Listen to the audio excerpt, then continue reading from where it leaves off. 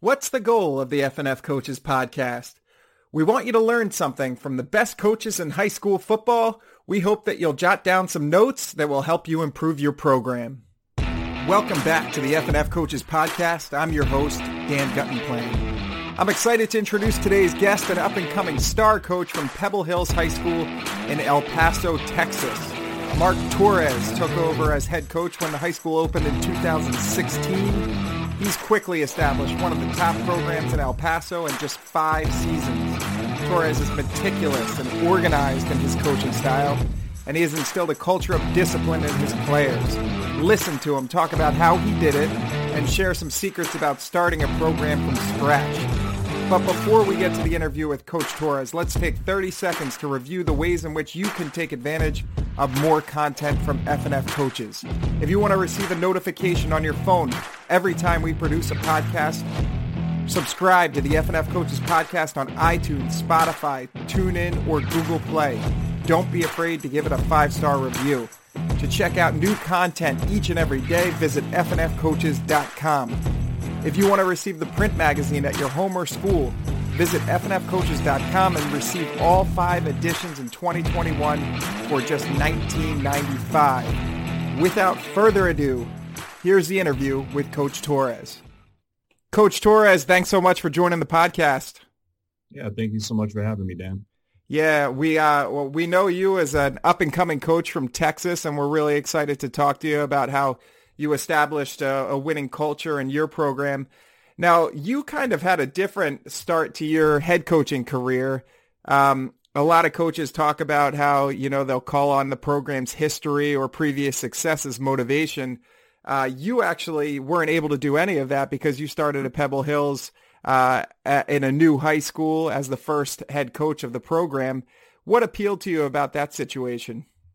Well, I think it was a dream come true for me because I had always envisioned trying to create something from the ground up and trying to take all the things that I'd learned from my high school and college coaches and the guys that I had worked with over the years, kind of take the best from each of them and see what it would be like to create something from scratch. And that was an opportunity out here in the Socorro district.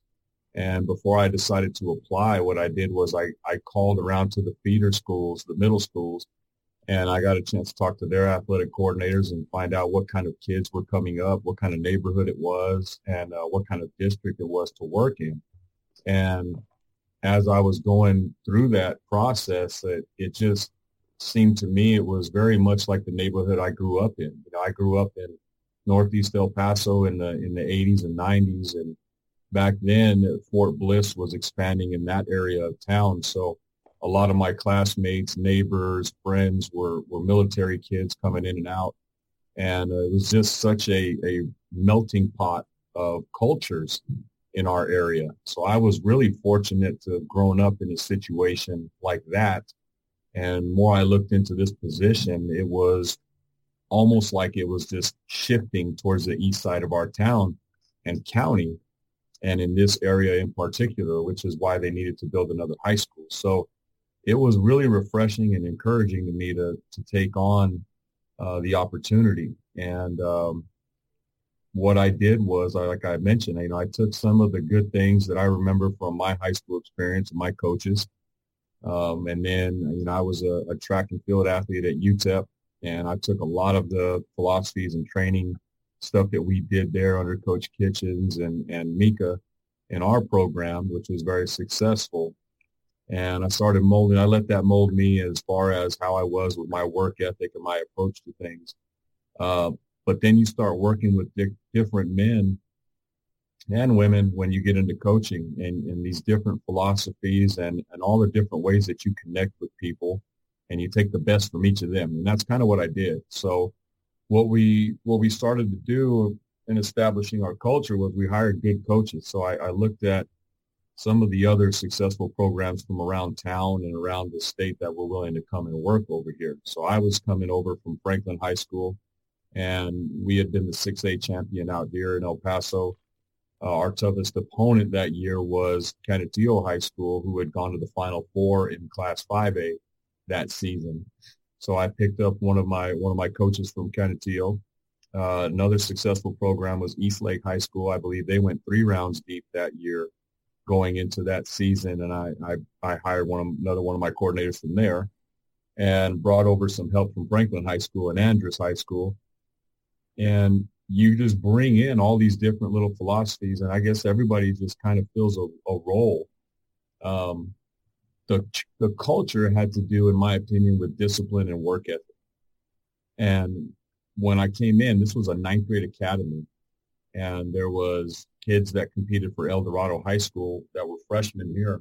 And so there really was 2 different views and 2 very different cultures from the 9th grade academy versus the senior high school. So we tried to streamline it to the discipline and the structure that was here on this 9th grade campus, along with a very strong and team-oriented work ethic. And so that's where it all kind of stemmed from. That's interesting. I want to go back to something you mentioned about rounding out a coaching staff, because I think the important word when you said that was the coaches were willing to, you had to find coaches who were willing to come and start. You started with a freshman academy. So you had mentioned, these are coaches who are making deep state tournament runs in the playoffs. And next thing you know, you're trying to convince them, hey, we're only going to have a freshman team next school year, but this is a long-term thing. Did you find that difficult to convince them to join your staff? Oh, yeah. I had a couple of people turn me down. As a matter of fact, both coordinator spots. I had one of the guys, my right-hand guy, when I was at Franklin, I asked him to come over and be the offensive coordinator. Well, he ended up staying put and just kind of filling my shoes, and now he's the head coach at Chapin High School out here in El Paso. And then I did look at one of the competitors we had in 1-6A out here for the defense coordinator spot, and he turned it down. And then another guy who was at a championship program, he turned it down. And so I figured I was going to groom some coordinators, and we were all going to kind of grow together. But there was some hesitancy from people to come and jump into the situation we were in. And a lot of that had to do with, the rumor mill and things like that, and the unexpected, growth of our program. There were people that were on the one side of, these guys are going to have everything. It's going to be the greatest program around, as were other people that, probably the people who didn't get the job were bad-mouthing the school and all those things to not let it develop into what it's going to become here pretty soon. So, yeah, you had to do some convincing for sure.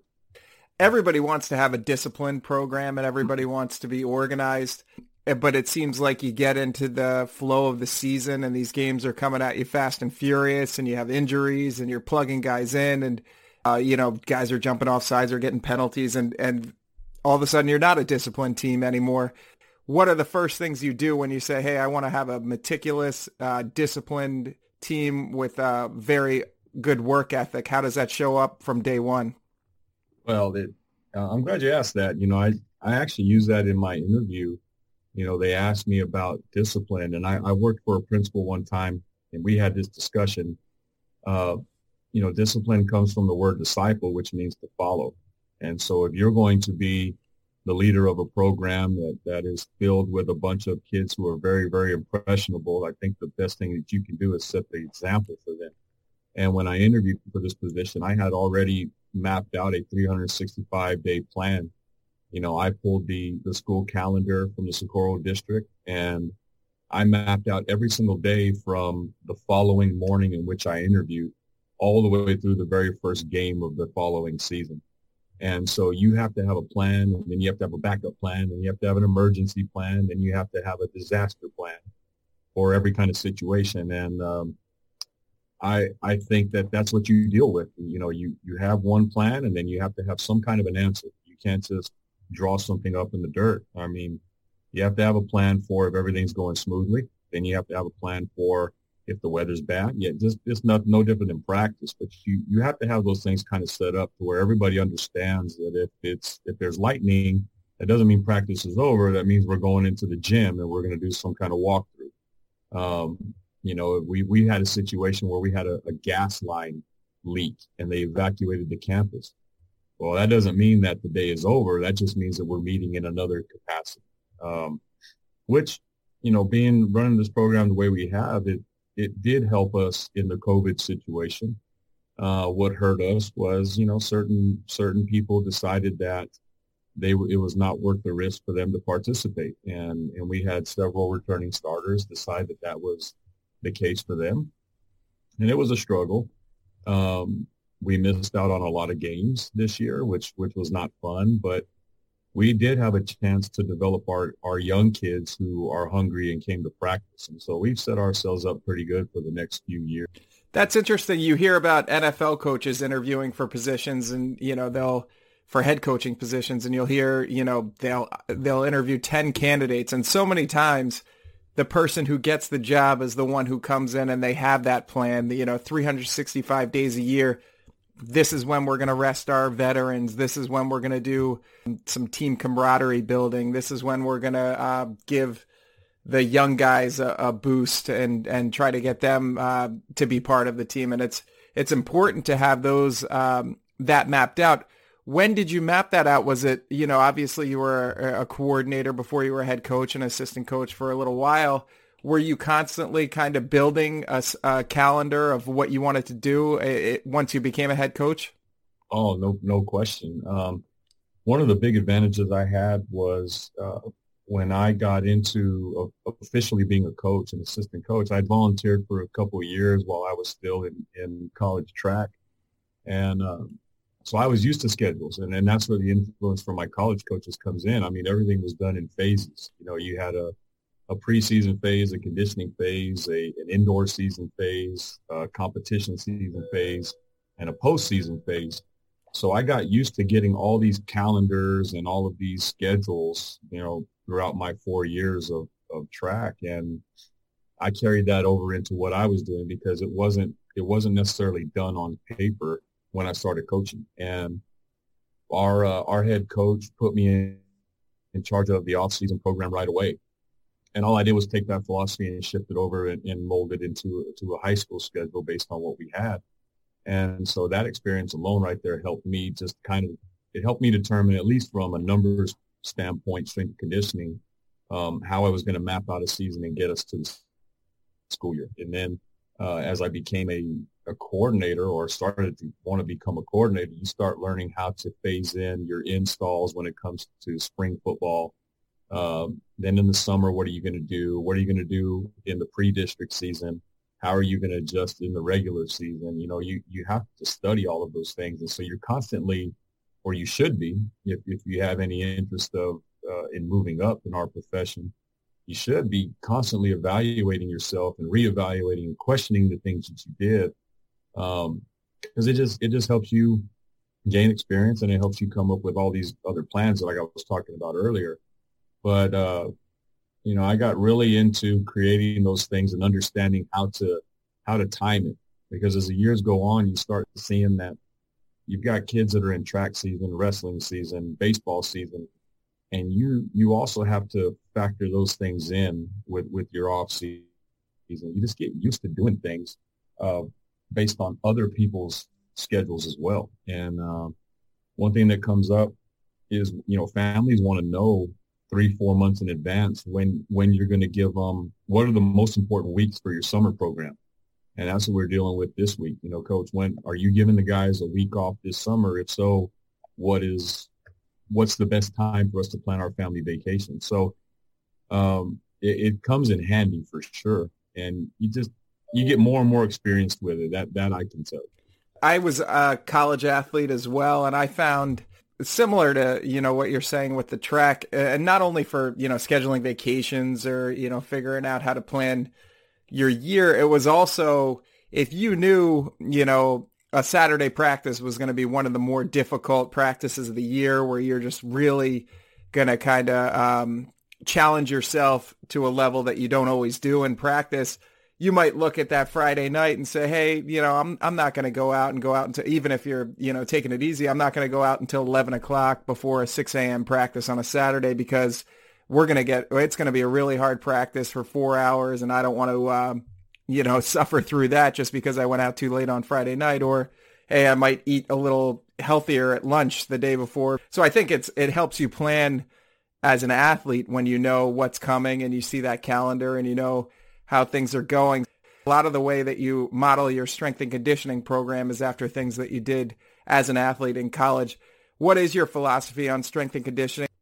Once we call this our phase one. And so what we're looking at is our general physical preparedness. And we do a lot of the core lifts, a lot of compound lifts, a lot of teaching and over teaching of things. You know, we stress things like the proper, you know, all the basics. You know, how do you hold a bar? How do you position your feet? How low do you go? What should it feel like? So it's very general. It's not geared towards specific, like a competition phase would be or anything. And we do a very basic progressive overload in phase one, where you just kind of up the weight, lower the reps as time goes on.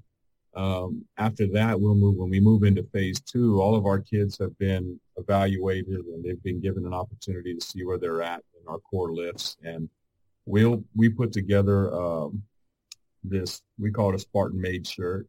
And what it has, a t-shirt that has it mapped out. So we test on 4 lifts: bench press, squat, power clean, and deadlift. And we do those conventional lifts throughout the week, every week.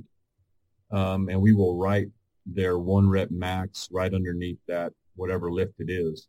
And so once we get into phase 2, what I've learned over the years is that obviously not everybody is the same. And just because we program something to be in progressive overload, that doesn't mean that each and every one of these kids is going to be at their max effort when we expect it to be testing week. You know, that's one thing you learn the hard way. So anytime we are in phase 2 and we go, for example, and we're power cleaning that day, you know, we might say we're going to be working at the 70 to 75% range. Well, if a kid decides that he feels good and he can do, you know, he can outdo his old max. If he can do it right there on the spot, well, then we just adjust his max accordingly. We cross out that number that's underneath his power clean max, and we add the new one. And so the idea being that, you know, you're gonna get a new PR when your body is physically ready to do that. And we've gotten a big positive response from our kids by having that motivation right there on their chest. So everything on the front of their shirt is all the positives. It's new maxes. It's a warrior check mark, which means they had like an awesome day. And then everything on the back of their shirt is a negative. So if they skipped a workout, we put a tally that they were absent. Mm-hmm. If they're a non-participant, meaning that, you know, the trainer didn't tell them that they couldn't lift. They're not sick. They showed up. They just weren't prepared to go through the workout. They get a non-participant. Or they could get a loaf, meaning that, you know, they're either not spotting as well as they could. They're not encouraging their teammate, or they're just kind of there. They're not doing what they're supposed to be doing. So what we encourage our kids is the motivating factor in phase 2 and 3 and 4 is that you're going to continue to make the front of your shirt look as ugly as possible, because that's kind of your badge of honor. And then the back of your shirt, that's the stuff that should embarrass you. That's just, you know, we put on the back of the shirt because we tell them that's the stuff you don't want anybody to see. You know, you're absent, you're not working hard, you're choosing a way out. And we found that our numbers go up big time when the kids know they have a chance to improve every single day. And so that way they don't target, you know, hey, I know this is Wednesday's an important day, or Friday's an important day. You know, they have a chance to compete with themselves every single day they show up for work. I think that's great that you're flexible with it and, you know, willing to let these guys try to PR, you know, even if it's after they get out of that phase 1, because high school is such a growth phase. You know, you might get a freshman who has never been in the weight room before. So, you know, in that phase 1, you know, they're still growing, and then they get into phase 2, and next thing you know, they're like, hey, I want to PR today. And I think that's good, you know, and it creates energy in the weight room when guys are, you know, PRing and getting excited about what they're doing, because everybody else is getting excited because it makes a team better. So I think that's smart that you do that. What time of year do you typically make that transition into phase 2? We'll be starting that when we get back from spring break. So next week we're off. We're at spring break, and then we come back when we come back in a couple of weeks, I guess in about 10 days, we come back. That'll be phase 2. And phase 2 takes us all the way through the end of the school year and through spring football. And it's actually a longer cycle this year. It's actually 10 weeks. Yeah, it's 10 weeks. We'll start on March 29th, and then it ends June 4th. So it is a long cycle, but we have spring ball mixed in there, and then we'll trim down as the phase goes on from 5 days a week doing something physical to 3 days a week doing something in the weight room. Once we get right at 5 weeks, we'll be a Monday, Wednesday, Friday lifting team rather than Monday through Friday. So that's when that changes. And then phase 3 is our summer, and that's a 6-week cycle. And then phase 4 is the duration of our regular season, which is more about maintenance and, just kind of making sure the guys are not losing anything in season, but also, staying fresh, and you're not trying to overwork them in season. Is that what the in-season phase is all about? You know what? We used to take that approach, but the more I'm learning now, and we got this last year during our powerlifting. Powerlifting we do kind of within our city. It's not like we do at the state level, but what we found in powerlifting last year was that if we put them through a hard workout during the athletic period on the day of powerlifting, that they performed so much better at the meet that night than we had in years past. Wow. And so we started taking that approach, and I there's several people we reach out to in the state as far as high school goes. Some of us guys that know college coaches, we reach out to them. And what we found is that, if you get in a game day lift, I don't know I guess it does something to your central nervous system specifically. I couldn't tell you the science behind it, but when you go to perform on that same day, you see and feel a difference. And so we're not in the maintenance mode when we get to the phase 4. It's more like you're trying to perfect the things you've been working on for almost a year. And our kids understand where their body's at and how to stay fresh, but we're still trying to get stronger. We really are. We're still trying to get stronger. And a lot of that has to do with when we're at that point in the year, their mobility should be very high. Their conditioning should be very high. And that in and of itself will make them a better lifter in the weight room. So we're a couple years beyond that maintenance phase when it comes to in-season. As I'm hearing you say that sounds right, that you don't really get sore until the next day or even 2 days later. And sometimes you do a hard lift, and that day you feel great coming out of the weight room, like, hey, I'm ready to take on a blocker. That does make sense that game day is a good day to kind of get the nervous system going and lift hard, play hard, that type of thing. That does make sense. Although, like you said, not a lot of teams probably subscribe to that philosophy. One of the other things that it seems to be a priority for coaches at this time of year is developing leadership, developing team chemistry and camaraderie. And I know that it's a little bit more difficult now with the COVID situation and, restrictions on gathering in large groups or, spacing it out. What are you doing at this time of year to develop leaders? Yeah, I think that's something that we've always done since we've been here. We value the kids' input. We value their opinions. I think it's really important to make them and their parents understand that, we do what we do for them, and in no way are we trying to devalue the player in any way. We're trying to give them and empower them with confidence. And a way to do that is to practice those things. We talk to our guys a lot about character. We subscribe to a program called Character Matters, and Wade Salem runs it out of Arizona. He comes to visit our program 2 to 3 times a year. And it's a weekly program, and the lessons are laid out for us. And it's just so funny how, it's kind of thrown out there random. He comes up with a theme for a year.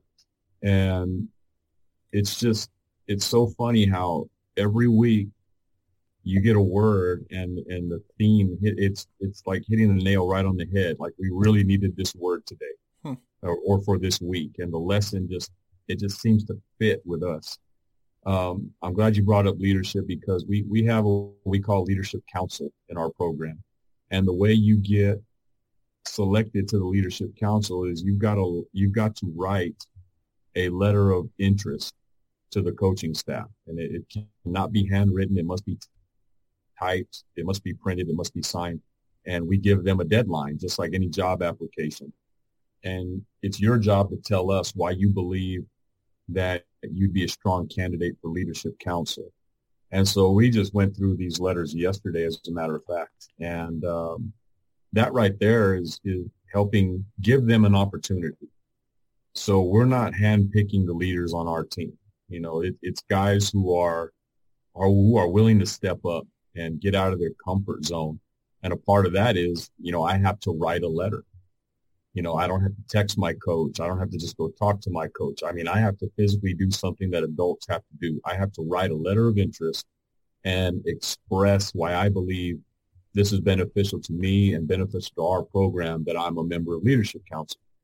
And once we decide who the guys are, which, by the way, that they have to get 100% approval by the coaching staff in order to earn a spot. They have to maintain academic eligibility at all times, even on progress reports. If they lose that eligibility, they're not in Leadership Council. And so it's things by, again, expressing to them that leadership comes by example. It doesn't come with a title. You know, just because I'm the head coach, that doesn't mean that I'm a good leader, you know. So you have to practice what you preach, and you have to be committed, and you have to be dedicated. You have to be organized, and you have to set a good example for everybody around you. And it's good for us to work with our kids in that way, because I can tell you, you know, over the past couple of years, I really struggled, and I can point out 2 or 3 situations over the last 3, maybe 4 years where, you know, I failed miserably from a leadership standpoint for our program. And, you know, just because you're a good leader one day, that doesn't mean you're going to be a good leader the next day. So it's just a constant reminder that leadership it's ongoing, and you got to do everything you can every single day at all times to remind yourself, you know, what are the things I need to do to be the best I can be in this position every single day. And it's hard. You know, being a leader is very hard, and you can't take it for granted. And I think being able to talk to our players about that lets them know you're a little bit human and that it's okay. A lot of times they don't want to be leaders because they're afraid of they're going to be judged. You know, they're going to be judged by their peers, and they may not have the confidence to do it. But they soon start figuring out that leaders all over the world are just normal people, and they're just willing to sacrifice some of the things that others aren't, because you have to step out of your comfort zone. Yeah, I commend you for admitting to having failures in your leadership skills, because I was interviewing a coach, I think it was Steve Specht, who is in, let me think about this, he's in Cincinnati, and he, you know, probably 5 or 6 state championships to his record in the last like 15 years. And he was saying the same thing, like, as a leader, one of the most important things you can do is admit to failure, because you stand up in front of your team and you say, hey, I made a mistake this game. I'm asking you to do the same thing when you maybe not let the team down, but fall short of expectations or make a mistake. I'm asking you to be honest in your assessment of yourself. And if I can do that as a leader in front of this entire team, and you don't lose respect of the players, they look at you and they say, hey, I can do that too. I can say, hey, I was wrong on this coverage. You know, I didn't read this correctly, and this is why they beat us deep, and I'm going to get better the next play because I admitted it that I did that wrong that time. Are you comfortable sharing where you fell short with your leadership skills? And if not, no big deal. We can move on. Yeah, no, you know, I can recall it. We had a really great season a couple of years ago, and there was something that happened. It was a, you know, what I felt was a bogus penalty against our team. And at that time, what I did was I got after the official about the call. And what I did was I brought our players together and I let them know, hey, I'm on your side. I was expressing to them that no matter what, I'm on your side. And it worked. And we played amazing the rest of that season. Well, about half a year later, almost in the same situation, I got on my players about a penalty. And it wasn't until a few weeks later I saw that, man, I handled that situation wrong. No matter what, I always got to be on my player's side, at least at the time right there of the competition. Right, yeah. So I can tell you I failed in that aspect. I had another situation where I had a coach put in a situation where he was suspended for, whatever teaching situation. And I handled that so poorly. I didn't handle it in dealing with him as a colleague and dealing with him as a friend and dealing with him as a mentor. I took a business approach to it rather than a human approach to it. And that, and that kind of destroyed our momentum for the season. So I've learned from that, and it was something totally generic. It's just out of nowhere and unfounded accusation, and I handled it poorly, and we suffer as a program because of it. And another situation was, this year in dealing with COVID, how are we going to practice? And I mean, I can't say that it was a failure on our part, but I do think we overdid it. We almost practiced too much. We lost games, and instead of me, looking back and saying, okay, we don't have a game for about a month here. How can I tailor this and get a better kind of flow to where I'm really looking out for our kids and helping them recover and have fun and all that kind of stuff. Well, I went old school, I guess you could say. And I think I burnt our coaches and our players out. They were sacrificing all this time knowing that a game had been canceled. And, I really just kind of put our program's feet to the fire instead of handling it in maybe a smarter way. So if COVID continues for us, I do know that my approach this upcoming season will be much different than it was this past year. Now, as I said, I was reading a story where you were named one of the top 10 up-and-coming coaches in Texas, which, as you know, is probably the biggest state in the nation in terms of competitiveness at the high school football level. So I read that and I was like, maybe he's a future college coach, or he's on the rise here. But that also, with that, I guess, with an up and coming label, it means that you're a young guy and probably not as experienced as some of the coaches that were racking up, career 300, 400 career wins at the high school level. Do you seek out mentorship from any other coaches or visit college campuses or do anything? It sounds like your high school coach and your college coach you've taken a lot from.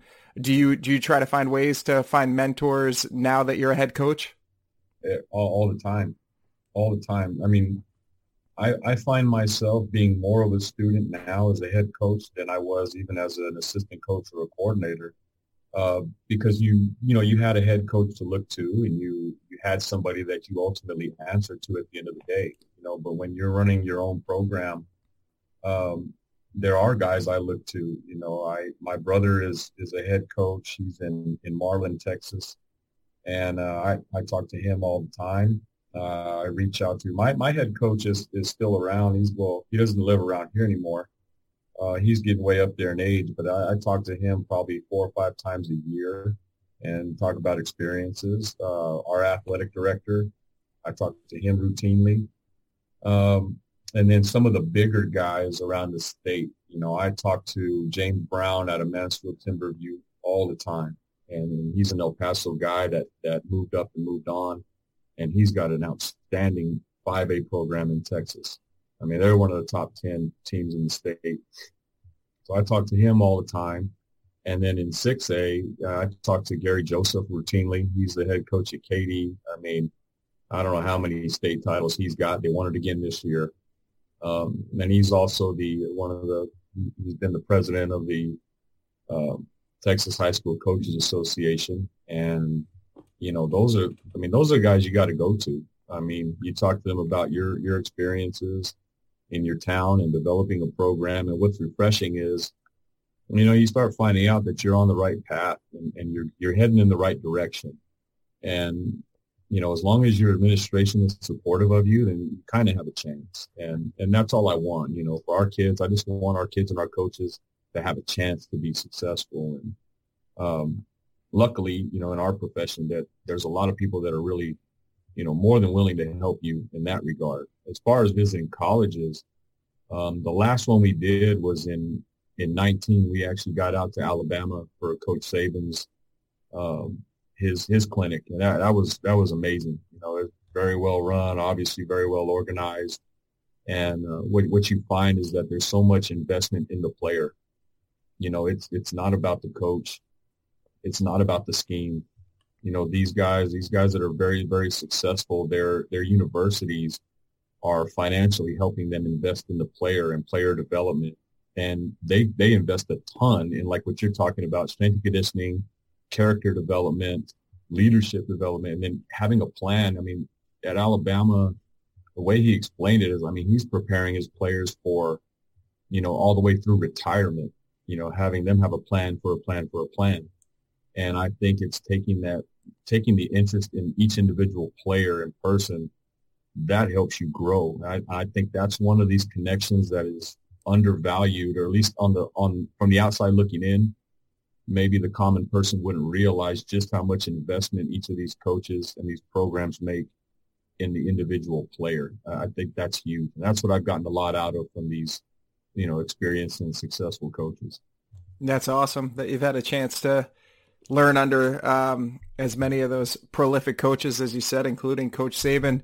One of the things I wanted to ask you, and it sounds like you're totally dialed in where you are and, have a plan, and it was disrupted a little bit by COVID, but you're confident that you're going to be able to get to where you want to be. Have you ever thought about long-term coaching at the college level or the NFL level? Well, I don't know that those things would be for me. My dream and my ultimate professional goal was to be what I'm doing right now. And I was very fortunate to climb the ladder pretty quickly. I got this position when I was 33 years old, and I have a young family. I have a wide range. I have 5 kids, my wife and I, and our oldest is 20 and our youngest is 18 months. So there's a wide gap there and all in between. And I do take that into consideration a lot. My wife's profession, she's a school counselor. My oldest son, he's a freshman in high school. He plays for us. So there's those kind of investments that I think are important. I haven't, personal level, I haven't achieved all the goals that I have set out for myself in this position.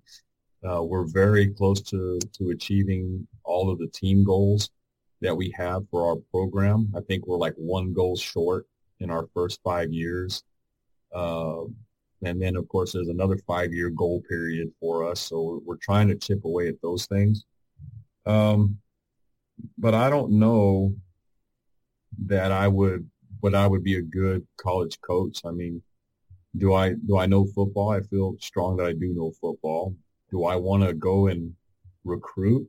I don't think I do. I don't think I want to go recruit kids. I think that's one of the things I just can't stand about high school in a lot of ways. There are people out there recruiting, and there are street agents out there shopping kids around, and it just bothers the hell out of me because I view prep sports like you grew up in this neighborhood, you should commit yourself to this community, and it should be a badge of honor to compete against another community. And, so that's one of the things I have a real hard time with in this position is, you live by my school, you're supposed to come here, or you don't live by my school, you should go somewhere else. Oh, you're talking recruiting at the high school level, not college coaches trying to recruit. Oh, I got you. No. As far as, college coaches, you got to fly around the country and you're at the mercy of does your university have enough money to let you recruit? Right. You're judged on what kind of recruits you bring in, not necessarily your football knowledge. And that's what I'm seeing right now. You're at the mercy of whichever university hires you and how much they're willing to invest. I mean, if you have a blank checkbook, you're going to get the best players and you're going to get the best facilities. You're going to get the best of everything and have a chance. If you're not, man, I almost feel like some of these guys are beating their head against the wall. And I don't know if I could do that, but in high school, I love the fact that whoever walks through my door, that's who I get to coach. Yep. And I think there's a personal pride in that. What can I do to help this guy or gal be 100% of what they are? And I love that challenge. That's awesome. One of the things that you mentioned earlier that I want to go back to is a couple of guys decided to opt out on the season because of COVID. And I think COVID has been a challenge for everyone. I think people have struggled in the last year with mental health, some more than others. And are there things that you've done in the last year to prioritize mental health or mental performance of players who, you said you got some games canceled when you're getting things taken off the plate and everybody has goals, and when those things are not so set in stone anymore because you don't know what the future holds. Is there anything you can do to help guys through those situations, especially at the high school level? Well, I think it's just making ourselves available to the players. We try to send some kind of reminder to our kids every single day. And our state really promotes a sport. It's called Sports U. It's an app that we use to communicate with our parents and our players. And, every single day I send some kind of reminder after the workout to tell kind of everybody what the tone was or something that may have stood out that day.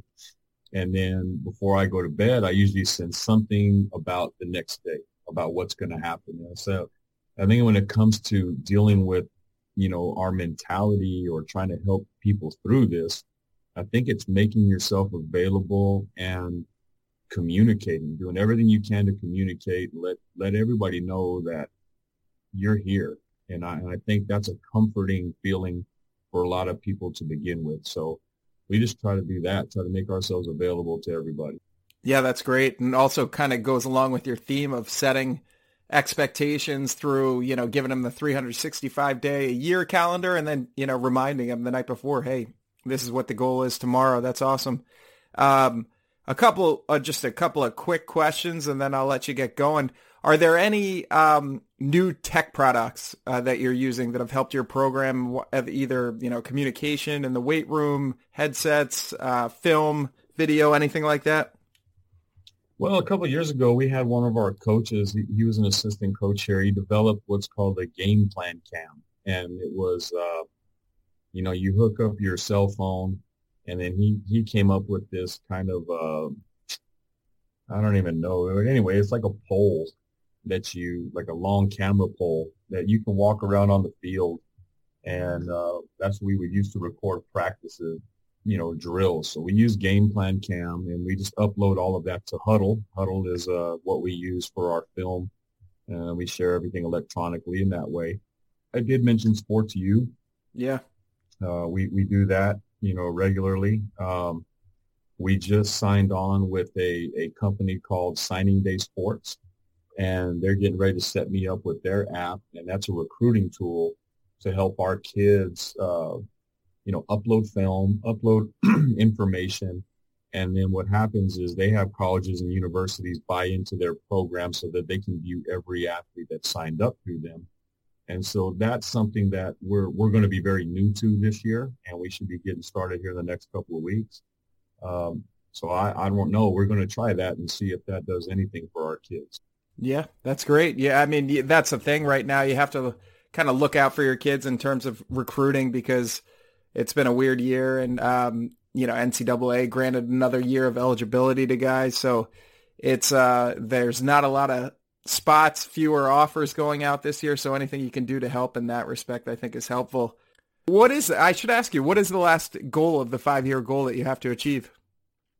Well, we want to win championships. And so in our, let's see, in 3 of our first 5 years, we've gone into November with a chance to win a championship, and we've just come up short.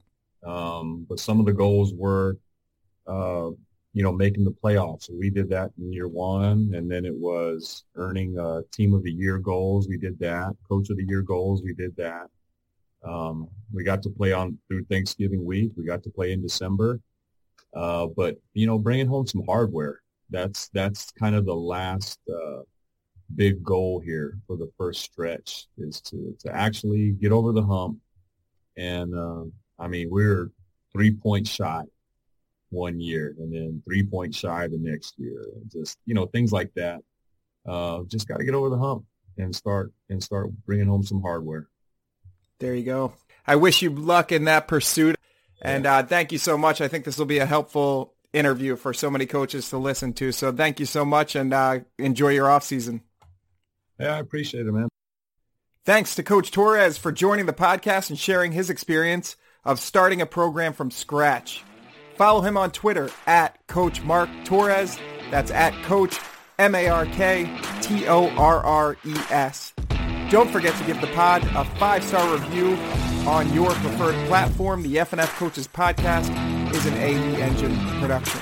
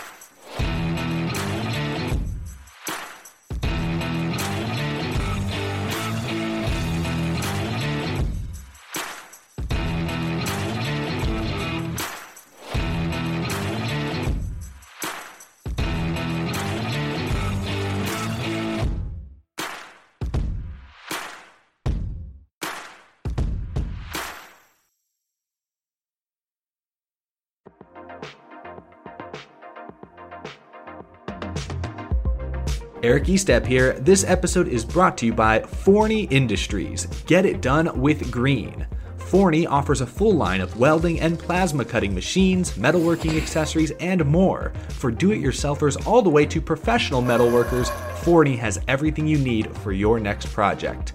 Shop Forney's top-of-the-line products at forneyInd.com. That's Forney, Forney, Ind.com, or at an authorized Forney dealer near you.